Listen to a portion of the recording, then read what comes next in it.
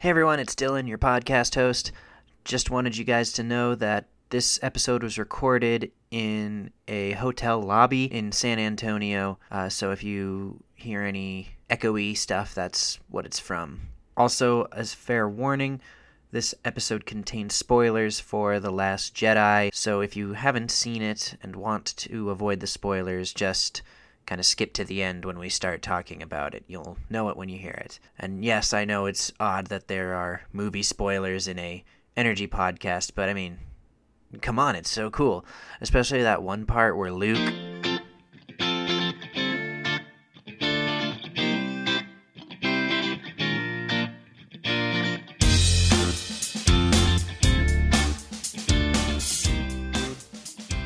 Podcast brought to you by S&C. S&C, it's not Sand-C.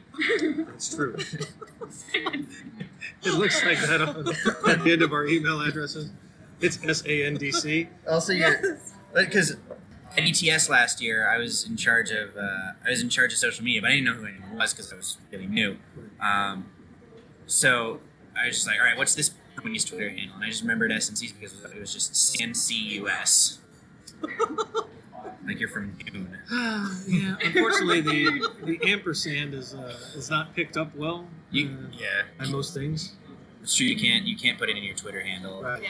So we're kind of. It also doesn't work for domain addresses either.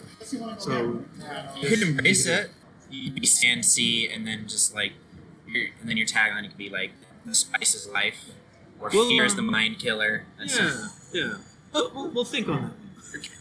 It's not an outright no. It's never no. Even still, it's not an outright no.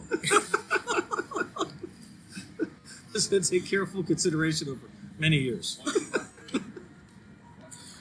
And welcome to Z Prime on the Grid. This is a show about energy, I think. Today we have David Chiesa, who is the Senior Director for Global Business Development at S&C. How are you today, David? I am doing fantastic, thanks. And I've got Christine with me. Hey Dylan, how's it going? It's going good, and we've got Aaron back. I'm back, baby! How was San Francisco? It was fun. I briefly got stranded in SFO because Austin had a bit of ice and severe weather moving. So I had a few extra days in San Francisco, but no complaints there at San Francisco. Oh, there you go. Yeah, I got trapped in San Diego over the weekend.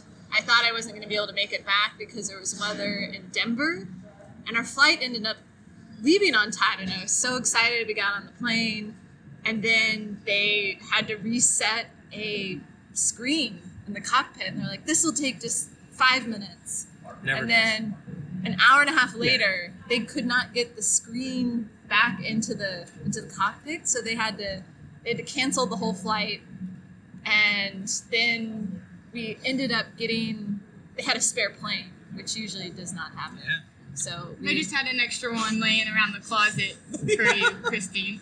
I lucked out. I was like, I'm going to turn into Aaron Hardick and be trapped in California, but I made it back. Well, I don't feel bad for either of you because I've been trapped in Chicago with sub-zero temperatures. So, getting trapped in California, lesser of the two evils there, for sure. Yes. Yeah, that's... I've been trapped in Chicago, though, too. Yeah, so. Probably in the summertime, knowing your luck. No, it was in the middle of winter. All right, okay. My bags made it to Scotland, but I didn't. So I was trapped that's significant. Yeah. in Chicago for a very cold week. So we're coming to you live like a week or two from now in the bar at the Grand Hyatt. I don't know. It's in lovely San Antonio, which I've been to. Grand Hyatt. It's in lovely San Antonio, which I've been to for the first time. They ripped off Seattle Space Needle. Thought they could get away with it, but so David, now that we're beginning the convention circuit in earnest, going to San Francisco and now here in San Antonio, what newer energy trends are you hoping to see continue from last year, and what changes in direction are you hoping to see this year? Well, Dylan, for us, at S&C Electric, it's always been about reliability and resilience. Those are the two things that we focus on. We're We're a switching and protection type company. It's how we made our history. And the cool part about it for us is we're seeing the focus on reliability and resiliency just intensify, which is fantastic. Because you listen to the different utility leaders on the circuit talk, a lot of them are talking about the importance of resilience and reliability as it relates to their new business model. A lot of them are looking at the future business model being more of a network where they're facilitating transactions of electricity. And so then you sit there and you go, well, what happens if I'm the reason why the transaction doesn't go through? Where does the responsibility lie from a financial standpoint? And how much angrier are my customers going to be now that I'm not just delivering power, but I'm facilitating a transaction or transfer of power from one customer to another customer? Then I make two customers mad for every one instance. And so we're seeing that really start to crystallize in the utility executive's mind, which is not a bad thing for us because that's what we do. The majority of our product lines are really aimed towards making momentary outages disappear, making long-term outages a thing of the past, and coming up with ways to do that safely and reliability over time. So to me, it's that changing utility paradigm that I'm most interested in. So you're talking about resiliency. Me and Aaron wrote an article a little earlier, a couple of weeks back, doing a sort of 2017 recap. Yeah. And the thing that I noted is there were a lot of natural disasters in 2017. Yep. There was Hurricane Harvey in this region, Hurricane Irma on the East Coast, Maria in Puerto Rico. 45% of Puerto Ricans still don't have power. There were wildfires in my home state of Washington and throughout the Pacific Northwest. It's just been this whole, been putting a lot of strain on the grid as a result. And so I think how the responses to those disasters went is going to be driving the conversation on grid resiliency. So do you agree that it's now an even greater priority than it's been previously? Yeah. One of the things, and my utility friends are not going to appreciate this, but one of the things that's always amazed us is why utilities get the ability to exclude storms from their measurements. We never really understood that because the storm still matters to your customer. Right? I mean, yes, I understand you would expect that there'll be an outage, and some years there's more storms than others, etc. But there ought to be a measurement on that. And frankly, there's some reasons why I feel that way. And this, my utility friends will like.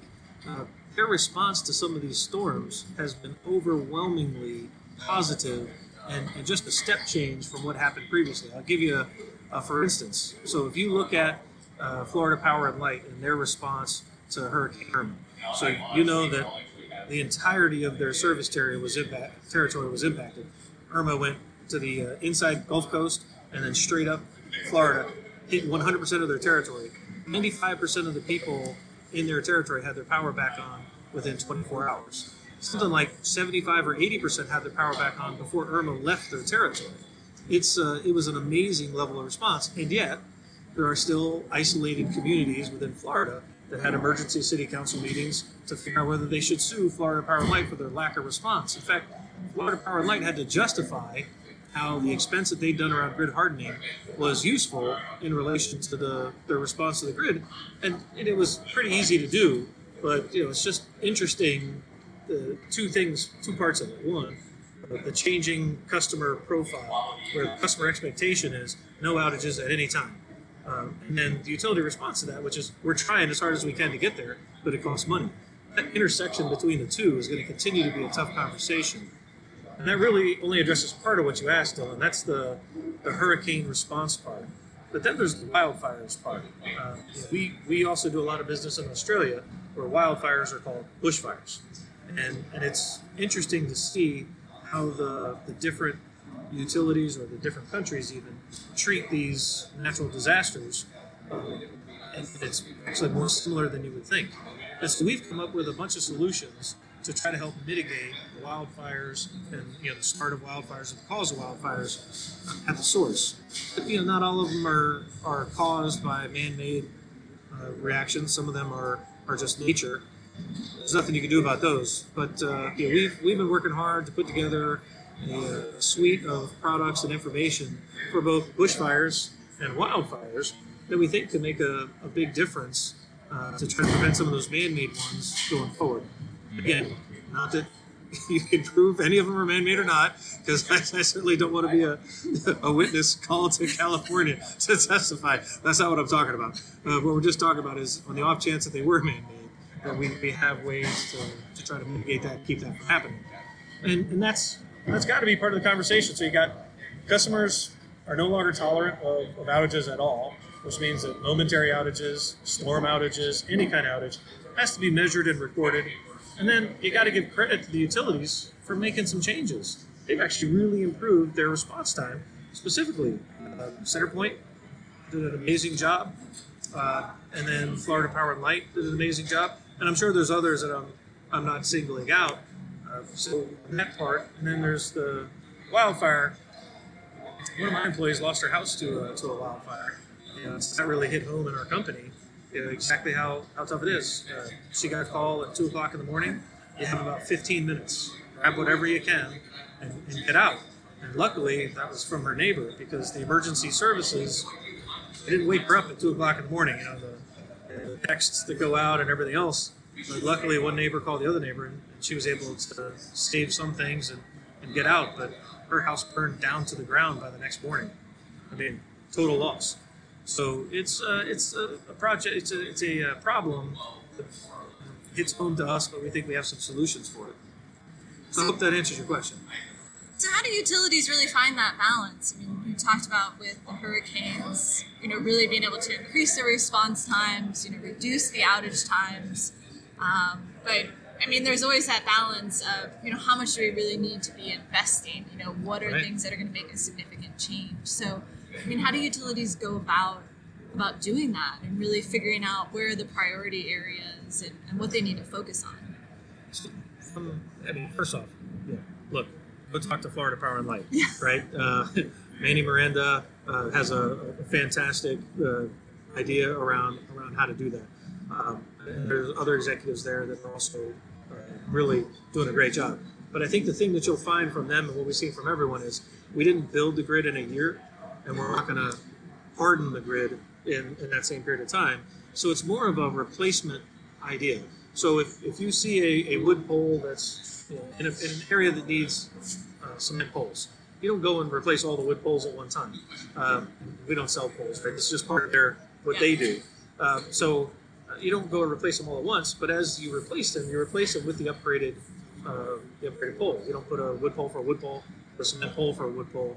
And so then you have an incremental cost, not a complete replacement cost. And it's the same thing on the switch side, which does impact us, right? You don't go and replace all the switches at once, but once you hit end of life, you don't replace an old switch with an old switch. You replace an old switch with a smart switch. And you kind of do that upgrade over time, because the way utilities handle their capital spend, it's an incremental capital spend every year to both grow the grid and also improve what's there. And that's the right way to go about it. Unfortunately, there's not that immediate payback, because it takes time for this thing to develop. But you do see the payback over time. And we're not about a grid of 2 days or 2 years. We're about a grid of 200 years.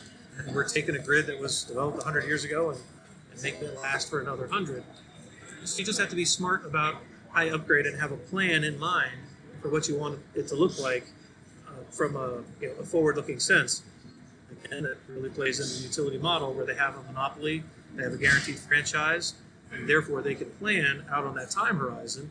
And so as we see these changing business models, we have to make sure we maintain that ability to plan for a long time horizon, while also making them a little more nimble to react to some of the business changes that we're going to see.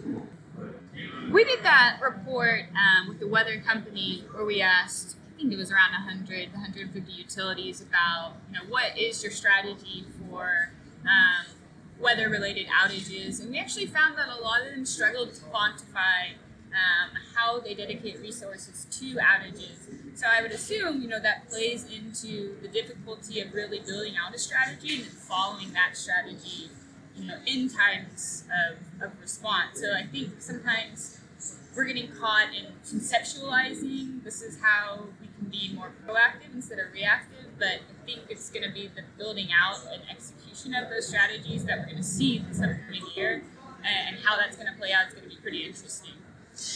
Yeah, they're getting really good at the reactive part. If you looked in advance of Hurricane Irma and Harvey and that, they had pre-staged mutual assistance crews all over in the southeast, outside of where the path was projected to be, ready to come in and use them. And they actually ended up not needing all of those resources because of the amount of hardening that they've done. But boy, I say it, that mutual assistance policy between different utilities, that part, they do that extremely well, which of course means you don't have to have as large a force for any particular utility because all the other utilities come and help. That's actually been one of those changes through coordination events, different industry events like the circuit you're talking about, where they've had a lot of discussions around that. Works really, really well. I remember, I think it was for Harvey, I was driving from Houston, probably 3 weeks after Harvey hit, and coming from Austin were about 40 Austin Energy line trucks going down to Houston, to help out. Well, it seems like there's that short term, even though they have the mutual assistance and these plans, there's that reaction that happens ahead of a storm. But then there's also what you're talking about, David, with this long term, longer vision, hardening the grid. Those things really have to work together. Absolutely. To really have that response and what customers are looking for. What Dylan was talking about with Puerto Rico, that's one of the things that frustrates SNC to no end, is we just essentially devastated the grid in Puerto Rico. And yet, if you go and you look into the reports from the linemen that are actually in Puerto Rico, they're being instructed, put up a pole, put up a cross arm, move on. And you go, gosh, is that really the right way to do it? You're spending a whole lot of money to rebuild a grid that in its exact same configuration, maybe even not quite as nice a configuration, just got devastated by a storm. Shouldn't we, granted, we got to get power back on to the people of Puerto Rico, but shouldn't we take the time to have a measured, calculated approach, a thoughtful approach for how we rebuild that grid? Because every dollar we spend on the old grid is preventing us from spending a dollar on the new grid, which might actually help prevent this happening from the next storm. But we don't ever seem to be able to get ahead of the cycle of a grid. But you're seeing places like Florida, Houston, other places, Louisiana even, that have been hit, are rebuilding in a more thoughtful way. Granted, they don't have their grid's more mature to begin with, so they don't have the immediate need of powers out to be able to do that. But gosh, we just look at that and go, man, the money that we're spending in Puerto Rico, if we could only spend it in a way that helps prevent the next outage, the next storm from devastating the island, that would be fantastic. Talking about modernizing the grid when you're rebuilding, right after Hurricane Maria hit, we were talking with Lorraine Akiba from Hawaii, and she was talking about how in these kinds of storms that one of the ways you can innovate and more resilient against them is through microgrids, and she said that one of the problems with Puerto Rico was the lack of. So you're a microgrids guy. So what is that a piece of the puzzle? What role do you think they have in terms of resiliency going forward? Yes, I certainly believe that they play a role. There's no two ways about it. But I was asked this question immediately after Irma as well, because there was a hue and cry, microgrids would have solved that problem. Look, Category 5 hurricane rolls over your territory. If it has a direct hit right over your microgrid, it's going to destroy some of the infrastructure in your microgrid too. Right? So from that perspective, they're not the only answer. And even then, you'd have to build kind of a hardened microgrid down in that area. And so I started laying out an idea to this person that asked me about a hardened microgrid. And the microgrid that we built in Ameren, we didn't really intend for it to be that, but it ended up this way. If you look at the topology of the way that works, the microgrid is actually on the highest point for a significant area around that. And so you go, okay, so if that's, let's call that 10 feet above sea level, you look at where we put the solar. The solar is in a significant depression along with the wind, and you go, all right, so did that need to have a higher elevation? No. So you put that in a lower elevation and still bring it back in. Then we put all of the components of the microgrid on helical piers, essentially stilts, right? Islands. And so the microgrid itself is about 3 or 4 feet higher than that. So you really get 13, 14 feet above sea level just from where you placed it. So if you just consider the topology or geography of where you're at, you can actually make your microgrid more survivable from flooding. Okay? Still, wind is still going to be an issue. There were a number of solar farms that survived the hurricanes relatively intact. You can't say fully intact, but relatively intact, because they're tested up to 150 miles per hour if that's the type of racking system you bought. So if you were to look at that, if you had insulated yourself from water by putting it up on stilts and also used the topology to your advantage, you theoretically could have had a significant amount of survivability for your microgrid. And that would have allowed you to get your power back on quicker and to be able to provide services for both whatever facility it is that you're talking about, and if you have enough generation, maybe even some people outside of that facility as well. So again, it's one of those things where you have to have careful consideration in the planning aspects. So when you do your study and you try to figure out what am I trying to solve, what customer problem am I trying to solve, when you're in Florida or Texas, you kind of have to consider, or even along the Mississippi River, all the way from Iowa down to Louisiana, you have to consider the floodplain. You have to consider survivability from natural disasters. So one of the reasons why we went with natural gas at Ameren is that in most natural disasters, natural gas continues to flow. Surely there could be things that are significant enough to limit that, but so far that's tended to be a better overall generation strategy. So you can do it, you can figure it out, but it's all goes back to the planning aspects of it.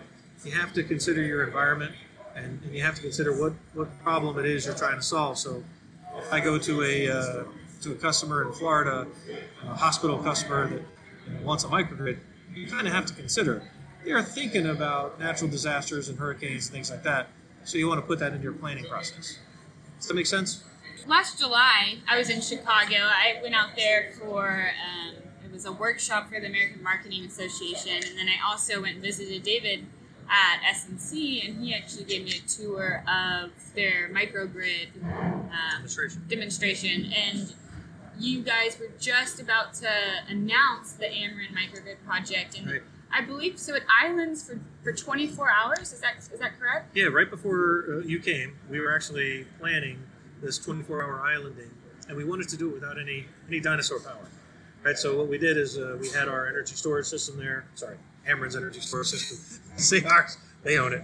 Ameren's energy storage system up. It was about 85-90% charged, and then we had solar and wind, and we show over a 24-hour period how you were able to do that. In fact, the state of charge of the battery never went below 70-75%. And so if you looked at it, we could have run for a bunch more days other than just the 24. But that was one of the use cases that Ameren gave us when we designed the microgrid, was you have to run without fossil power for a period of time. And so we did that. We also did it during the eclipse too. So the complete eclipse that came up, we said, well, one of the things you want to do with a microgrid is run in advance of natural disasters. So we don't know necessarily what's going to happen. We think it's relatively an innocuous event, but it's a bit of a try. So we did it during the eclipse as well. And we've seamlessly islanded back and forth a bunch of times.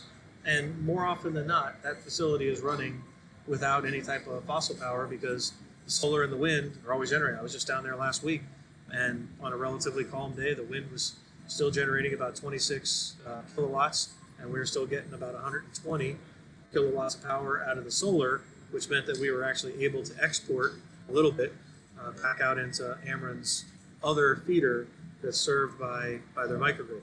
So yeah, it's been really, really successful. And we actually have a case study on our website that shows you the graph of what the state, what the contribution of each generation source and the state of charge of the battery is. So yeah, that was a fun event. That was fun. David was getting kind of frustrated with me because he was trying to teach me all these technical terms, and he would ask me, he'd be like, "All right, Aaron, this is X, Y, and Z," and then about 30 seconds later, he's like, "What is this?" And I'm just standing there. I don't remember. But I gave you lots of hints. Yeah, he did. And then at one point, I was switching some type of control, and it made a loud boom, and he scared me on purpose. But you said something interesting that I did want to ask you about. You said that you guys have seamlessly switched from islanding. What does that mean, and why is that important? Sure. I owe this to Roger Coaster from Ameren. So, Roger, if you're out there listening, this was all you. When we originally talked about this microgrid with Ameren, we explained what the sequence of operations was going to be. We got through the sequence of operations, and Roger goes, stop right there. That's not going to work for me. Well, Roger's one of the executive sponsors of the microgrid, so him saying that's not going to work for me is, it's a relatively important event for SNC in that case. And we're like, well, what do you mean? He goes, well, you can't make 2 outages out of 1 outage. He says, look, we get measured on SAIDI and SAFE. He goes, so I get how you're helping me with SAIDI. You're going to have 1 outage, and instead of being down for 24 hours, you're going to be down for 2 minutes. The microgrid comes back up, everybody's got power, and so my SAIDI goes way down. He said, but I already took 1 outage, unexpected loss of voltage, went down, microgrid black starts, reforms. He says, I can't take another outage where you essentially shut the microgrid down and then bring utility power back through that. He goes, that hurts my SAFE, my frequency index. I get 2 for every 1. He said, because otherwise it'd be down for 24 hours, it comes back on, my SAFE still only saw 1 outage. He goes, I want both. I was like, oh, that's not exactly what we contracted for. And he says, doesn't matter, I want both. And so we figured out how to give them both, but it was a significant engineering challenge to do that. And so now, this is our standard for how we do it now. But it all stems from Roger insisting that this had to be that way. So when the first loss of power on a microgrid, unless you're already running in advance, if you have an unexpected loss of voltage from the utility system, utility grid, everything goes dark, just like it does today. The difference is you then open that point of common coupling with the utility, and you black start your microgrid, and everybody's up and running. That's always the way it is. That's kind of the way it is for any microgrid. The part that's different about this one is once utility power comes back, we actually parallel with the utility, and then we seamlessly bring the utility back in without a second outage. Almost every other, I could say with certainty here, every other medium voltage utility scale microgrid takes an outage and then lets utility power come back and repower the system. And that's not how we do it anymore. And it's a pretty important component for helping the customers, because the customer doesn't want a second outage. They got to reset their clocks again. And for some people, for DirecTV reset, the internet connection, all that stuff. So rough. Yeah. So, but that avoids all of this. So there's no interruption on the second time. That's what seamless return to the grid means. It is. I remember when you brought it up, I didn't take into account, how annoying it would be as a customer to have back-to-back outages. Right. And if we go all the way back to the very first part of the podcast, where we talked about customer expectations changing, they don't want even those small momentary outages. The worst part about it? Got to reset the microwave. Got to set the clock on the oven, the microwave. Yeah. But the utility doesn't count that outage. In most states, if it doesn't last 5 minutes, there was no outage. It's kind of like Star Wars, right? These are not the droids you're looking for. It's kind of like, those are not the outage minutes you're looking for. In some states, it's 1 minute, but in most states, it's 5. And so you go, the customer feels the pain of the microwave and everything else. And it has absolutely no impact to the utility unless they're measuring things like momentary outages. And that's one of the things that we feel that the utilities are going to have to measure, because the customers are going to force you to measure. So I wanted to get a Star Wars reference in there for you, Dylan.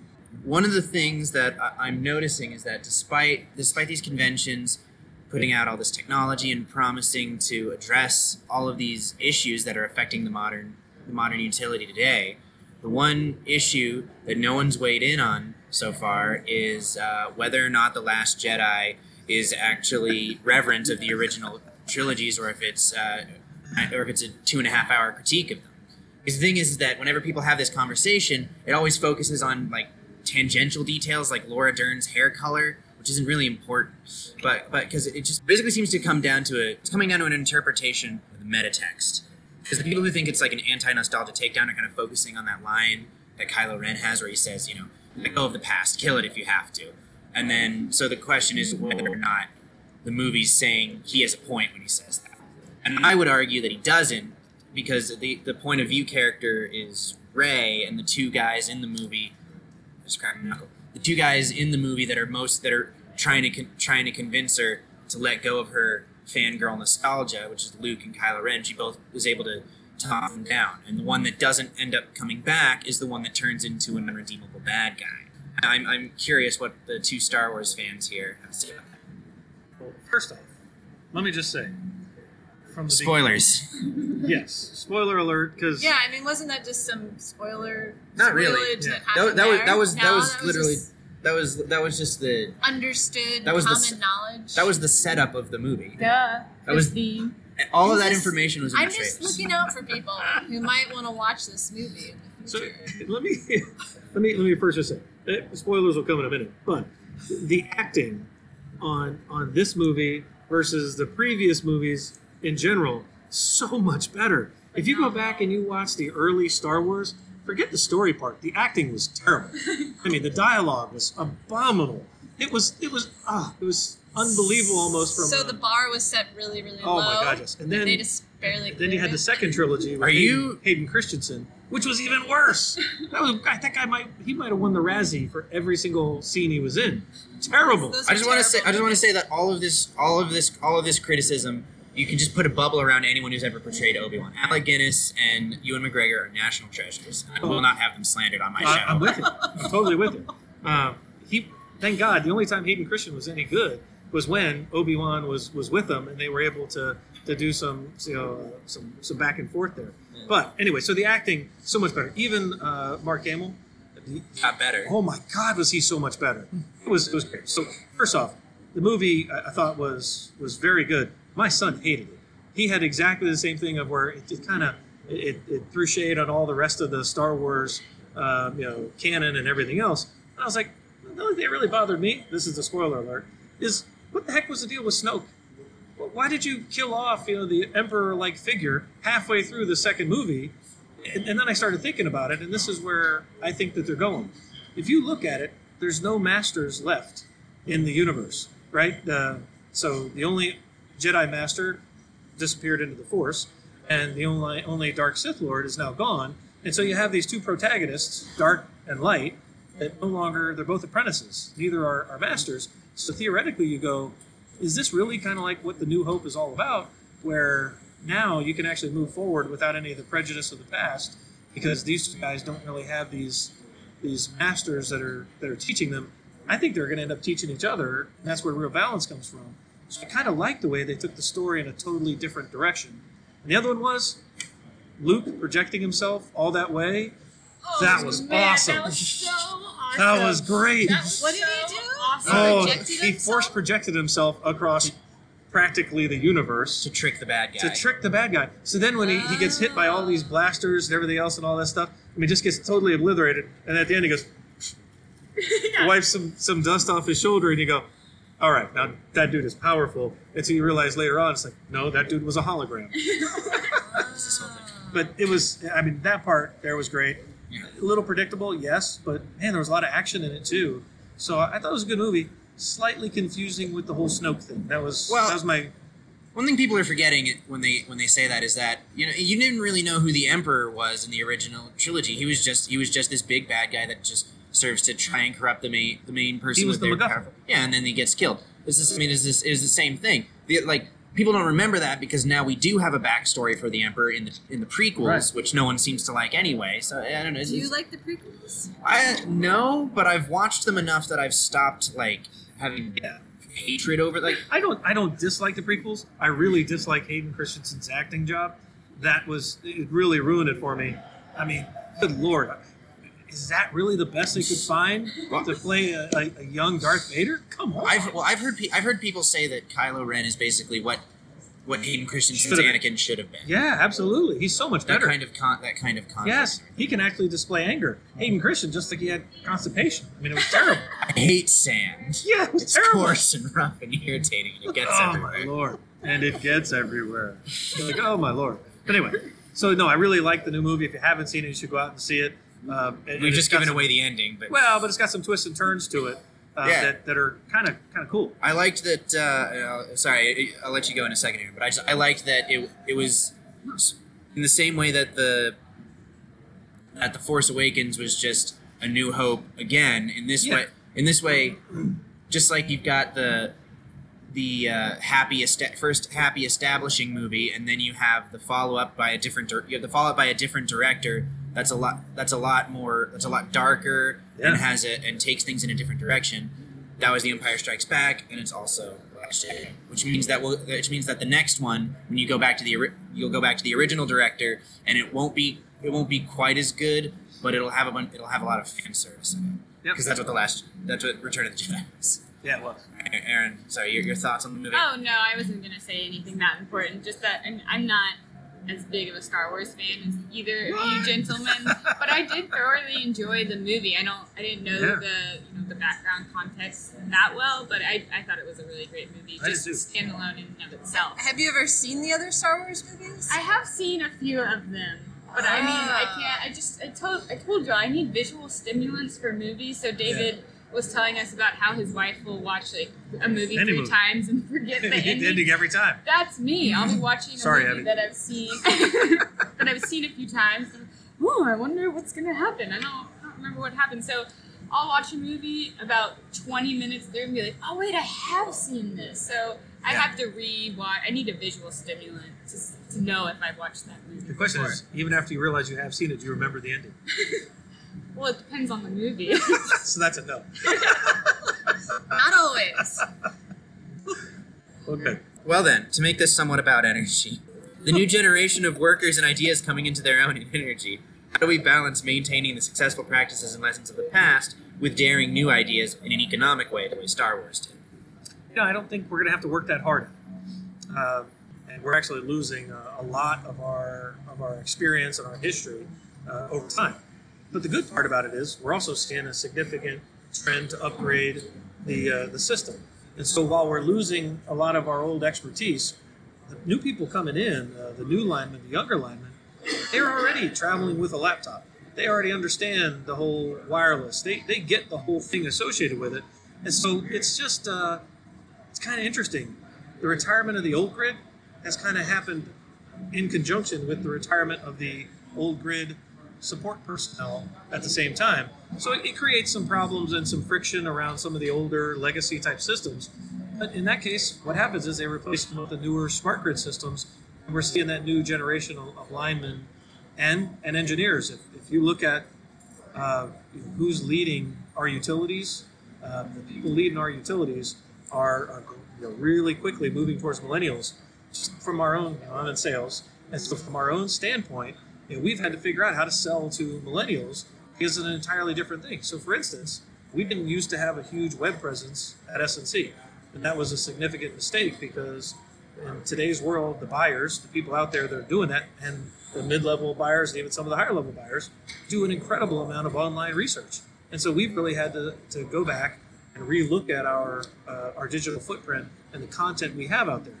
So if you get a chance, go and see snc.com, otherwise known as SANC.com, SANDC.com/microgrids, or sorry, /solutions/microgrids.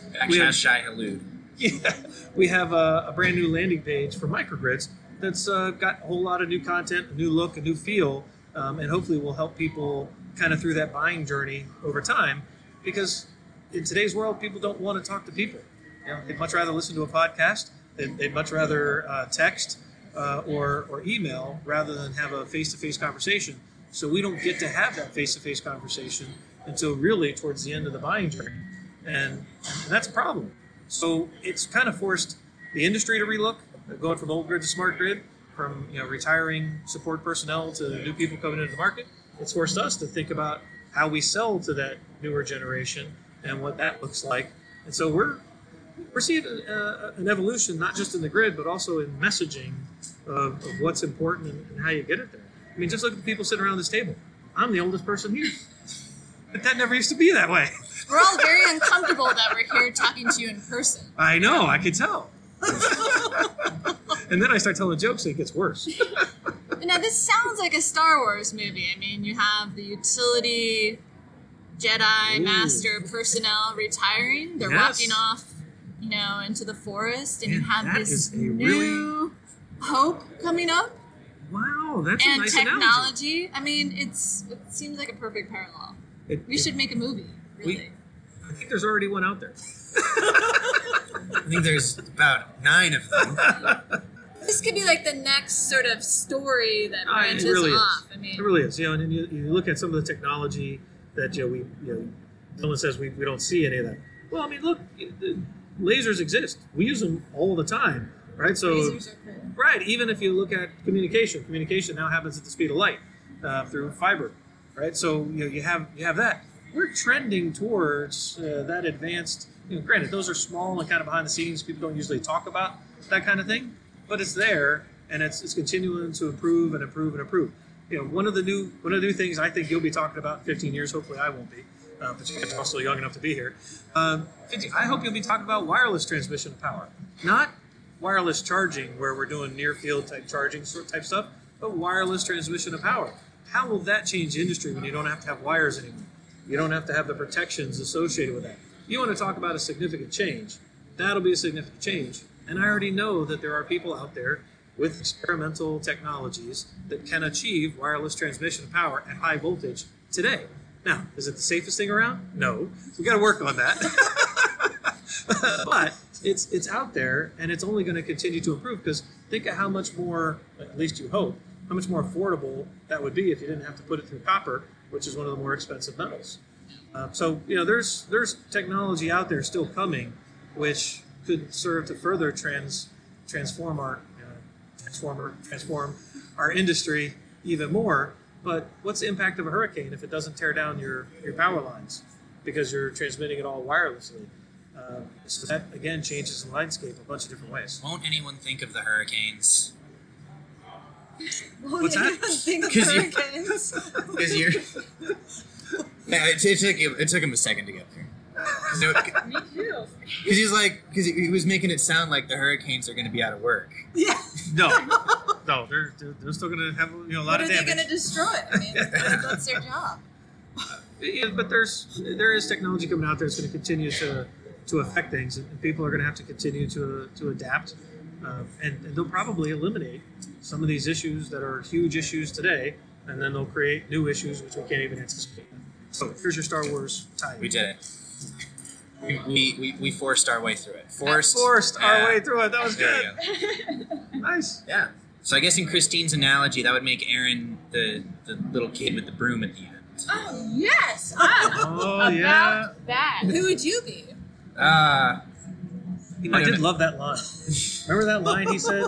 Everything you said in that sentence is wrong. Yeah. Right. Every single thing in that sentence was wrong. It says it twice in different He contexts. does, but it's great. And then I always thought that the second time he says it, that little kid is the embodiment of that sentence, because he says, "This is not the end. This is just the beginning." And there he is with the little pin, right? And there's your new revolution. Wow. You need to get you a broom. Christine, stop trying to make me do house chores I was now. gonna say, I wasn't aware that she was so into that.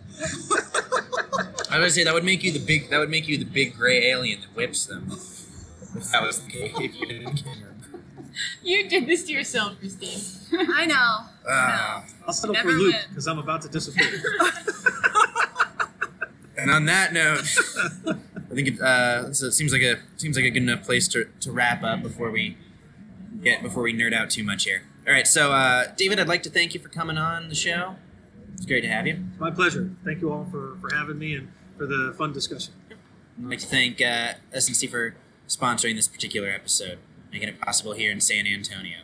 It's much nicer here than in my house. I agree. I've never been to your house.